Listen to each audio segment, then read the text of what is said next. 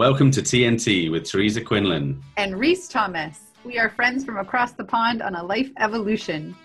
We want to bring you topics that challenge your status quo, guests that help you think differently, and nuggets of wisdom that spark being. Being what? You. Authentic you.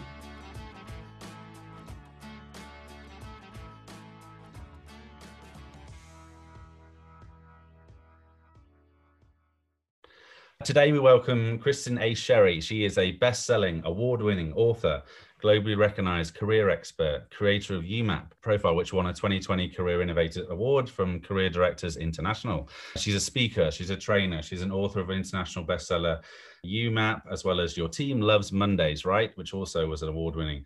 She's a managing partner of UMAP LLC. She helps certify coaches, offer career services, helps HR professionals with the UMAP coaching facilitator qualification.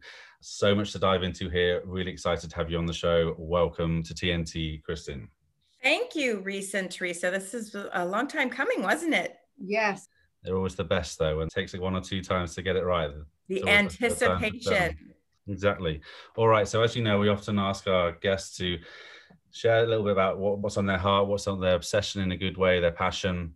And I particularly would like to hear a lot about your latest books as we delve into the more children's aspects of the kind of work you've been doing about values and acknowledging your self-awareness and your gifts, but transferring that into the children's arena rather than the adult arena, where there's too many of us already competing in that space. So let's delve into this. So give us a bit of a background of your story, how you came to this, and why this particularly is your new focus. What I'm most passionate about, to answer your first question, is people maximizing their potential. I feel like so many people live their life leaving so much on the table in terms of what they were capable of and their purpose. And a little bit of background about me is I just had a very windy, one of those careers that people would look at you and say, wow, you had a lot of identity crises because constant pivots and changes in direction. And I was searching for who I was. And when I discovered who I was, it was a game changer. What I did best that other people need most, that aligned with my values and really fulfilled me. And I couldn't keep quiet about it. I wasn't happy to just do that for myself. I needed to share it with the world. And that's how I end up sort of pivoting to writing books. And I pivoted to writing for kids, although I am still writing for adults, because the adults would say, I wish I knew this when I was a kid. Yeah. So true. Your description of the zigzag, the searching to discover who I was, who I am, who I want to be for that potential maximization is it. It's necessary. We have to do that. We don't come out of the womb and go, ta-da, I know exactly what it is. It's part of everyone's process, is the journey to figuring it out. And what it might be when we're 16 could be different when we're 26, could be different when we're 56. That can also evolve as we choose to continue to learn about ourselves. So I'm curious, in your experience and what you've discovered, is what might be some of those big items that get in the way of people wanting to maximize their potential? So there's a few things. First of all, it's hard to read the label when you're inside the jar. So people don't really know who they are, what they bring to the table, what they're capable of. And then we have these mental games we play with ourselves. Well, who am I to do that? Or I could never do that. We create these arbitrary rules that then guide our lives and create these limitations and really leave us stuck. And I would say another thing is we underestimate the things that we're really good at and think, oh, that's not special. Anyone can do that. That's no big deal. And I think for women in particular, we tend to bat away compliments or that feedback that we get because we develop a sense of self somewhat from observation, but largely from the feedback from the world to us, because we trust that feedback more than we trust ourselves. And sometimes that feedback is malicious from people who are jealous, self-protecting for people who don't like the idea of you changing and going out into some context they're not familiar with. And sometimes people mean well, but they really are not good at identifying potential in people or really giving advice that aligns to who you are or your values, and they speak out of their own values. So when people give you feedback that you ask too many questions when you're a child, they're probably not a curious person themselves, or they wouldn't relate to that type of behavior, right? So I think that there's a number of layers. Some of it is external, some of it is internal, some of it is how our brain works. We tend to have to really use our prefrontal cortex, where strategy, reason, creativity, logic, we have to use that very intentionally. Otherwise, we resort to using our amygdala of our brain that really derives from fear and protection and staying safe.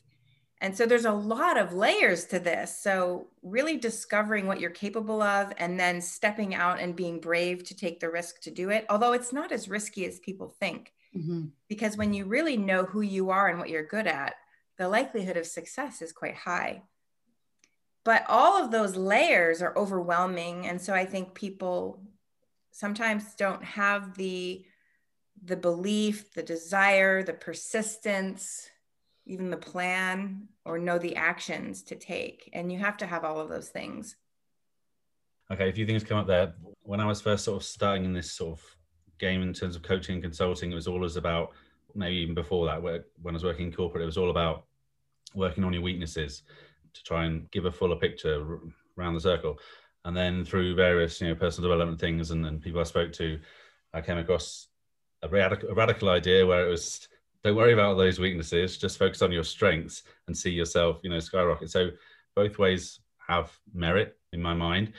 I wanted to know how that kind of sits with this idea of the UMAP. And you also said about how when you're inside the bottle, you can't see the label.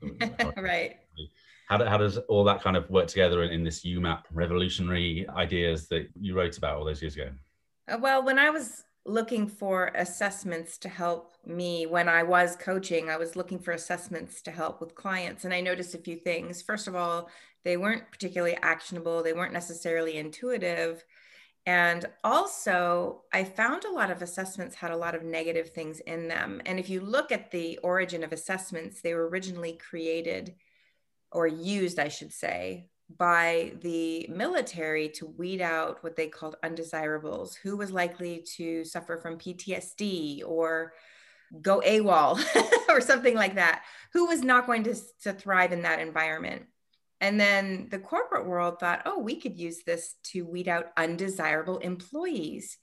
And so that's where the negativity bias came in. And now producers of assessments have worked to try and make the language more palatable and more positive. However, most of them still look at one sliver of a person. And I find that people are very nuanced, very complex, because you have a lot of things that are below the surface of someone's behavior. So it's like an iceberg. You can see about 10% of an iceberg above the surface, and that's the behavior in a person. But below that, what leads to that behavior are their experiences, their critical thinking skills, their emotional intelligence, their values, their personality, their strengths.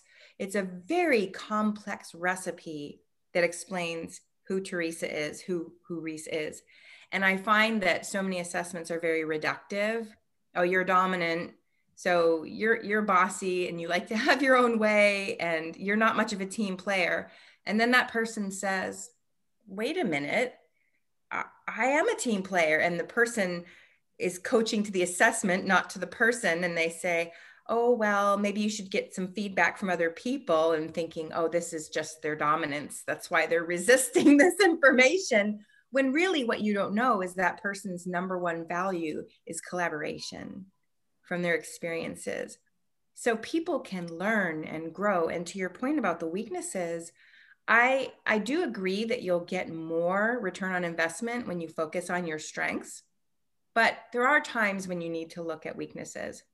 Mm-hmm. And those are when the weaknesses are an overuse of your strength.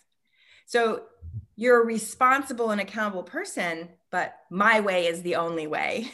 So that accountability becomes used on the dark side, if you will, instead of the shiny side. So your strengths aren't going to work for you if you're overusing them. So you have to look at those outcomes, and are you really getting the desired outcome in those that you're working with? The second thing is, are they interpersonal weaknesses?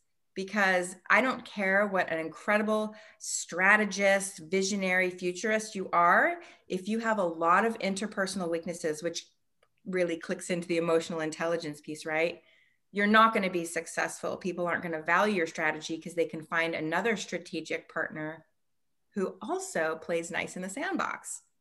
So I do recommend, when the weaknesses are interpersonal, just, well, this is how I am, isn't really going to fly, because I don't care if you have a very solitary role, you're going to have children, a partner, parents, siblings. You can't get away from being around people, right?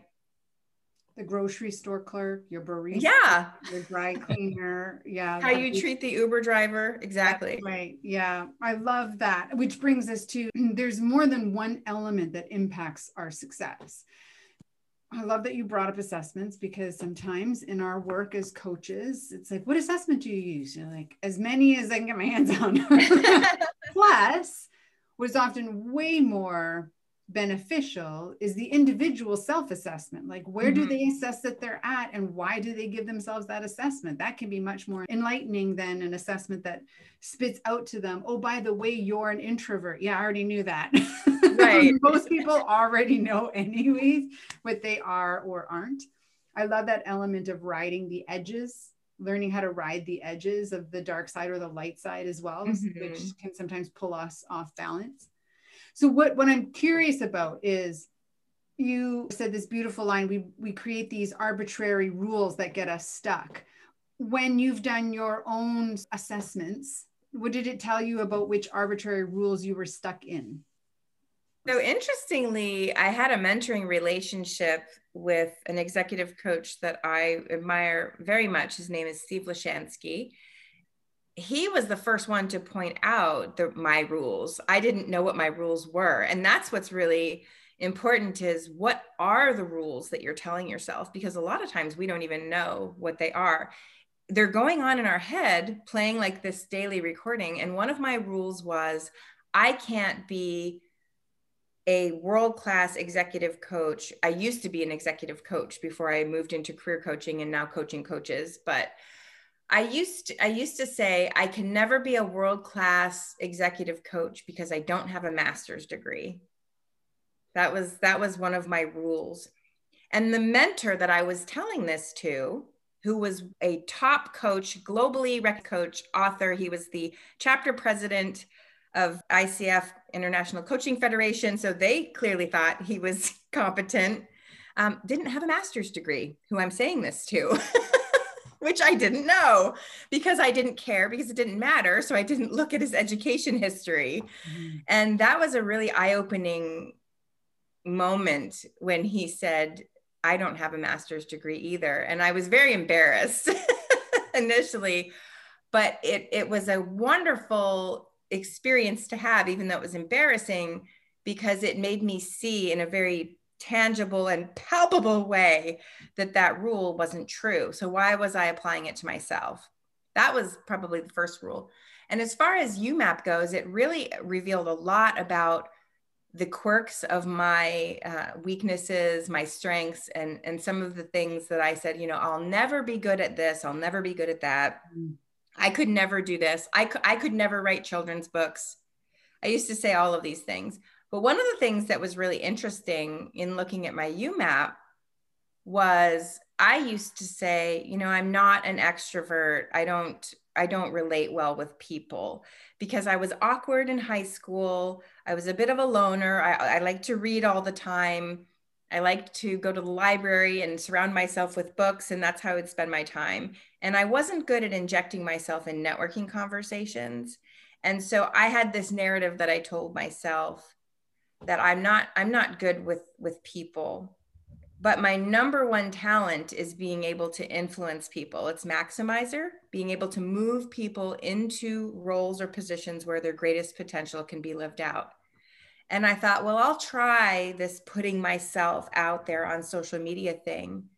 And before I knew it, people were resonating with the messages that I was speaking. And I started on this weight loss journey, and like half a dozen people are now exercising and send me their pictures. And I thought, well, geez, for someone who's not good with people, I sure am really good at getting people to move into very positive places in their life. And so I had to let go of that narrative. I'm not good with people. Wow. Yeah. And I follow you on Instagram. I've seen some of those pictures, and just, yes, you've been, it's been an amazing journey. So I'm sure you've inspired a lot of people with that. So you said something interesting. You said overplaying your strengths is a weakness. Now, when you say it like that, it sounds so obvious, but I'm sure there was many people who were listening who have never even thought about that. But like, there's only up, there's no possible bar from this. I can only get stronger and better and all this kind of stuff. And I wanted to tie the word strengths back to the children's books, the gifts. Obviously, it's slightly different to values, although we could have a long discussion about, strengths, gifts, values. What are the differences? What are the nuances? Do you believe that those strengths are innate and they'll always come through? I guess that's kind of what you work with on an adult, but for a child, you obviously at a much earlier nurturing stage. Do you think those strengths are yet to be realized or consolidated or fully formed? I'm not sure what age the book is aimed at. And judging by the pictures, I would say, the kids that seem to really get it and do best with it are around 7, 8, 9, 10. But you can read it to a 5-year-old and they'll enjoy the concepts. But the kids who really can make work of it, or an 8-year-old is an ideal person. So my daughter's 7. She said to me the other day, "Mommy, sometimes I wonder why I'm alive." I think that this desire to discover who we are and what our purpose is in the world is seated in us, right? And so also as a companion, the talents to fulfill that purpose are also seated in us. They're genetic. We inherit our strengths from our biological mother and father. And to your question about can you just grow them and make them tremendous strength? Most of the weaknesses that we think we have were negative feedback we received as children. Mm-hmm. So you're high in empathy and you're told you're too soft, you're a crybaby, you need to, I'm writing a book called You've Got Quirks that helps essentially children realize that everyone has things they're embarrassed about or that they feel shame around. And those quirks often become empowering distinctives to people in adulthood. One of the people in the book is a Latino man, which in that culture, men need to be men, right? And he is high in empathy. And he was told he was a girl, which I hate when people say, stop being such a girl, like that's a bad thing. But that's not to knock his family. That's not just cultural. I mean, that's really common for boys who have empathy or compassion to be told they're like a girl. Boys don't cry. He was told all of these things. And so he thought his empathy was a weakness growing up. I have friends who were told they talk too much and communication is something they're very good at. They went into acting or communication consulting. People who were told their head was in the clouds and they were daydreamers are often very visionary people who use that talent in their work every day. So that is one of the challenges, is how do you overcome believing these things are good about you when your grandparents, your parents, your teacher, your peers told you these were things that were bad about you. I will never forget, I was 29 years old.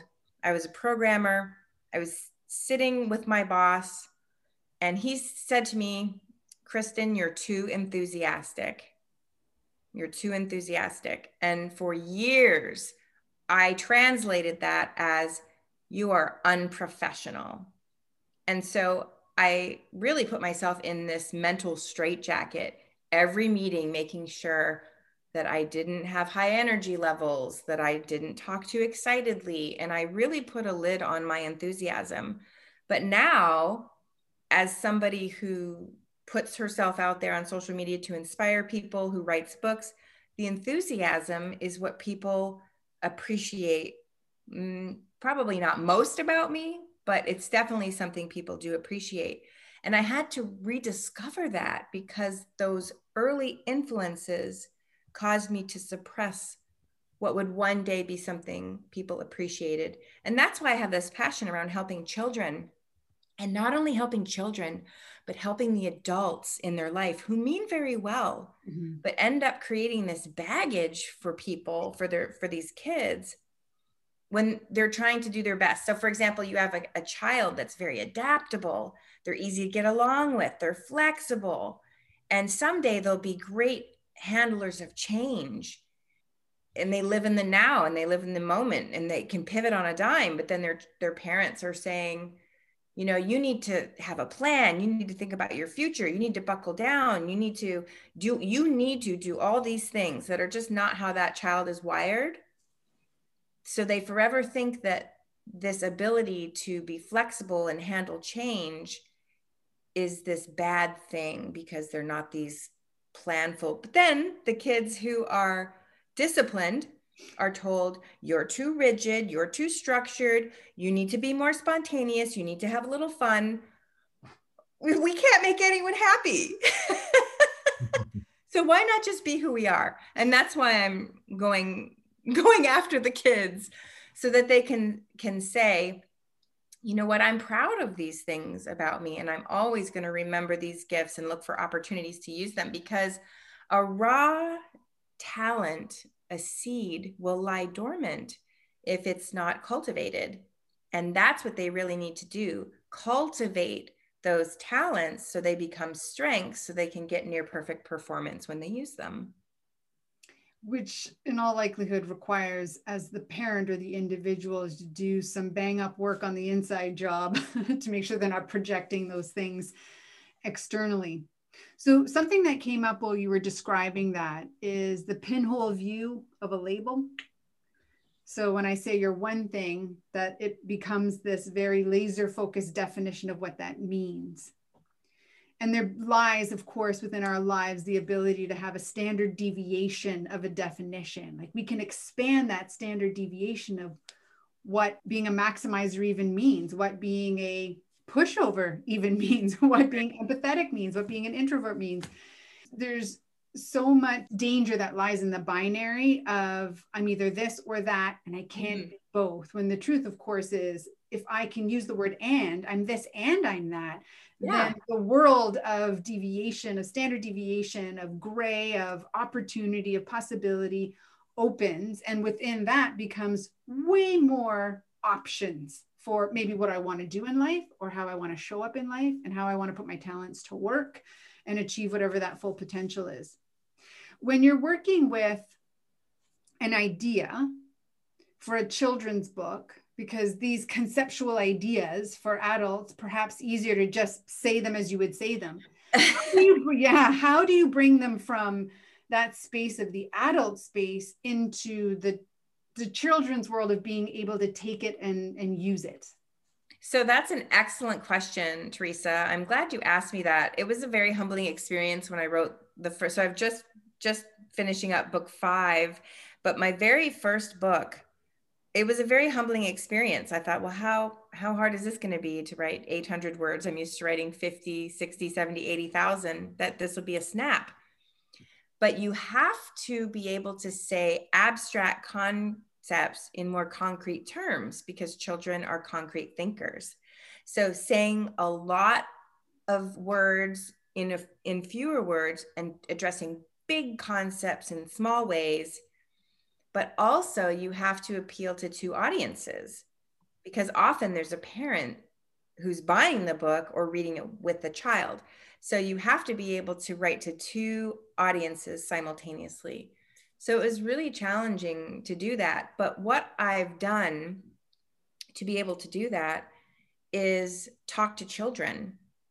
and I run the concepts by them and I see, are you understanding this? And then I send my books to beta readers and I ask them, what words did your child struggle with?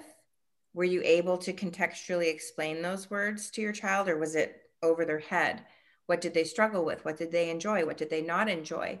And you might have to change the entire story arc. You might have to change a word when you get feedback, but it's really important to have parents and children beta read your books if you write books for children. I would say I've gotten better at it as I've written more books of saying things, but you can't. And it's funny because then people will write reviews saying that your books are cheesy if you try to infantilize the children. It turns the parents off. Mm-hmm. So it's a very delicate balance writing for the two audiences, indeed. I love how you explain that story, that the abstract concept turning into a concrete concept. I'm seeing how, you're used to dealing in this adult world, dealing with them, and you need to transcribe it somehow, transmute it into this symbiotic relationship with the parent and the child, if you like, to appease to both ones. So I'm wondering, in doing so, you've learned to go from A to B. I'm wondering if that process has also taught you something about going back, what you learned from a child that helps you go back to writing books for adults or dealing with adults. Or there's an obvious flow from one to the other. I'm wondering there must be some kind of other opposite flow that's also taught you. And not really yeah, well, absolutely. It's really reinforced the importance of storytelling for all ages. So when I read the feedback and the reviews, it's always adults writing the reviews. And sometimes they share what the children thought, but mostly they share what they thought. The reviews have been really interesting. They talk about their own childhoods when I write children's books. And the stories of our childhood affect our adult experience. So I find when you speak to that child wound and you address that child wound in the adult, the story really resonates. Mm-hmm. And so rather than getting caught up in practical tools, here are the practical sterile steps to transition your career, to change your mindset, to whatever. I really need to remember to share the stories, because that's where people say, oh, I see myself in what you're saying. I see myself in that. And maybe I didn't even realize that I needed to work on this area in my life, but I identify with what you're saying. So this must be something I need to give attention to, because some of the things that we really need to work on are subconscious, right? So we don't necessarily know that we need this until we identify ourselves in the story. It's like plucking the string internally. So we get the resonation inside that helps us to say, I'm not the only one, which is very critical for us to move forward to doing something differently, or being willing to actually look at it in an objective way. When we can see it resonated in a story that connects to our own experience, then we're willing to also take a look at, what did that person do to move from where they were to where they are now? And maybe I'll try 1 or 2 or 3 of those things. Yeah, looking at other people's experiences. This is why I'm such a proponent of mentoring relationships, mm-hmm. because those people have gone before you, and you can take aspects of what they've experienced and apply those lessons, not what they did necessarily, but apply the lessons to your own life. It's really important to always be in the middle of a mentoring sandwich where you're mentoring someone else and someone's mentoring you, because when you're being mentored, then you can turn those lessons in and pay them forward to someone else. It's such a beautiful place to be, right in that, the meat in that sandwich. My book that's coming out soon, any day now, my book that's coming out, Maximize 365, was interesting. When the beta readers read it, one of the beta readers said, there are areas in here that it never occurred to me to develop.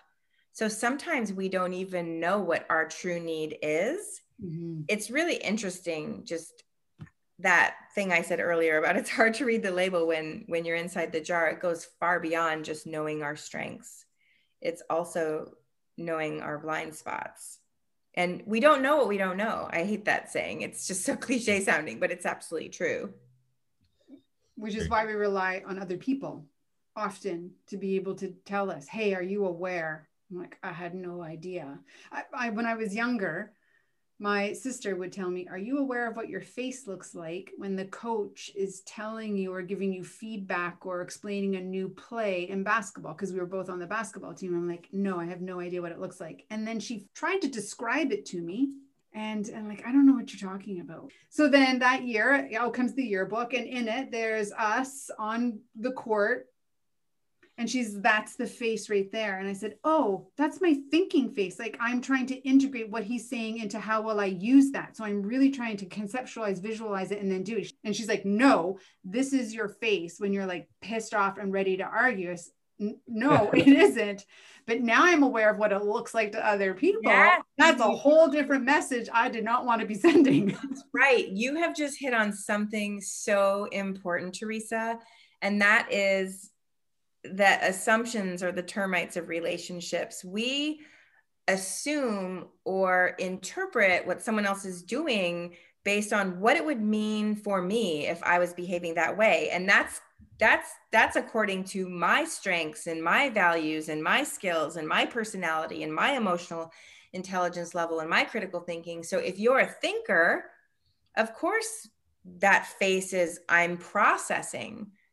But if you're someone who is a defensive person who's low in emotional intelligence, which clearly you are not, that could be what's going on. But it's really important to simply ask, this is what I observed. Can you share with me, are my observations off base or what was really going on in this situation? It amazes me when I listen to things that people say. So this one woman had said on Twitter that if people don't divulge a lot of personal information on their website about them, she would never hire them because they're not honest. They're not trustworthy. And I thought, wow, that's quite a leap to say someone's not trustworthy because they don't divulge a lot of personal information. It could be just that they're introverted. It could be that they have a low Johari window, so they don't disclose. They could have a personality that's very private, but maybe they share with people very openly and vulnerably when they first trust you or when they get to know you. There could be a lot of reasons. We could go on all day about why that is. But that person's personality and how they're wired, because they're very high disclosure, assume that if you're not, then I can't trust you. Mm. Now, it might be that they don't have a values alignment and shouldn't work together anyway. Mm-hmm.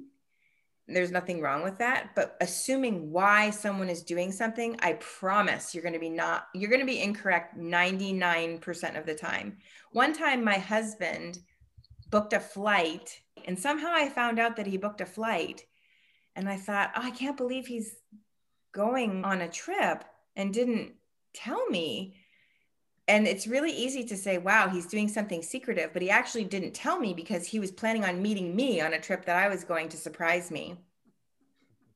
Sorry, I'm just still trying to picture that face of Teresa. I can picture several faces, and it reminds me of my wife. Like when we first get together, she would always be looking in a book or a phone, as it is now, and she'd be reading this stuff, and she'd have this really like cross pensive, which is kind of how I'm imagining one of the faces you were describing there. And I was like, "Are you okay? What's wrong? You know, what's happened? Is something really bad?" I'm just, "Oh no, I'm just reading, and I'm just trying to process. I'm just trying to think through all these things." Mm-hmm. And even today, like when I see her, I'm like, "Is she all right?" Or oh no, she's just reading. Yeah, I don't even need to ask anymore. But it's funny. When you talked about the children's book, I love the idea that like inner child healing, that kind of work is something that I do. And so this idea that your book is both empowering children from the ground up, but also working the opposite way to kind of heal or forgive or whatever those things are. So I love the balance there.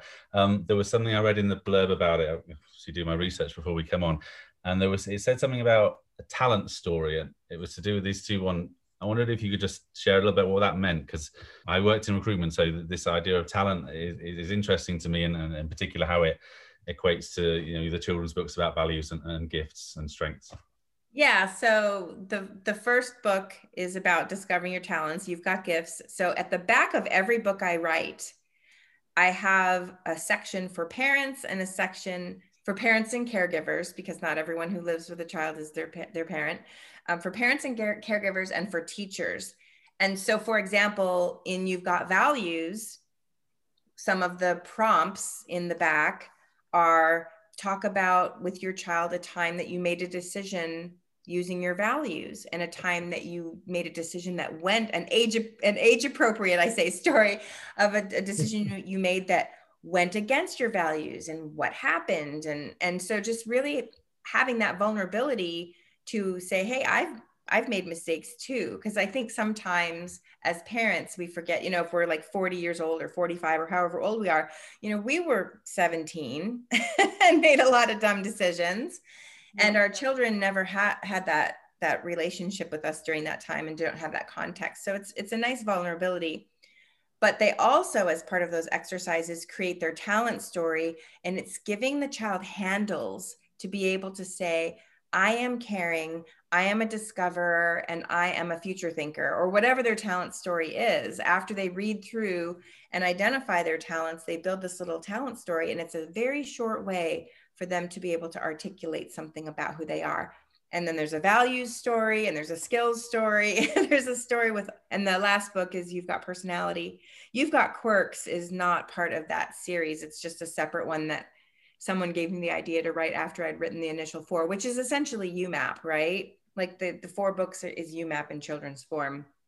So there's also assessments that come with the books for UMAP teen, UMAP youth, and then of course for adults, so that the kids can get this little report to stick up somewhere on their wall. I had my illustrator create a nice profile for them. But my daughter is 7 and she did her UMAP youth. And it's been amazing to be able to know these things. Like what I do for a living, you would think that I would know my daughter inside and out, because I do read people quite well just as an occupational hazard for what I do. But I didn't know my daughter was competitive. And I don't know how I didn't know now that I've seen it. And now I have the benefit of hindsight because it's everywhere, but I completely missed it. But I'm not competitive, so I didn't know it. And it would be very easy for me to just push that aside and to say, oh, it's not important. Just go have fun, and not really acknowledge her need to be the best at what she does.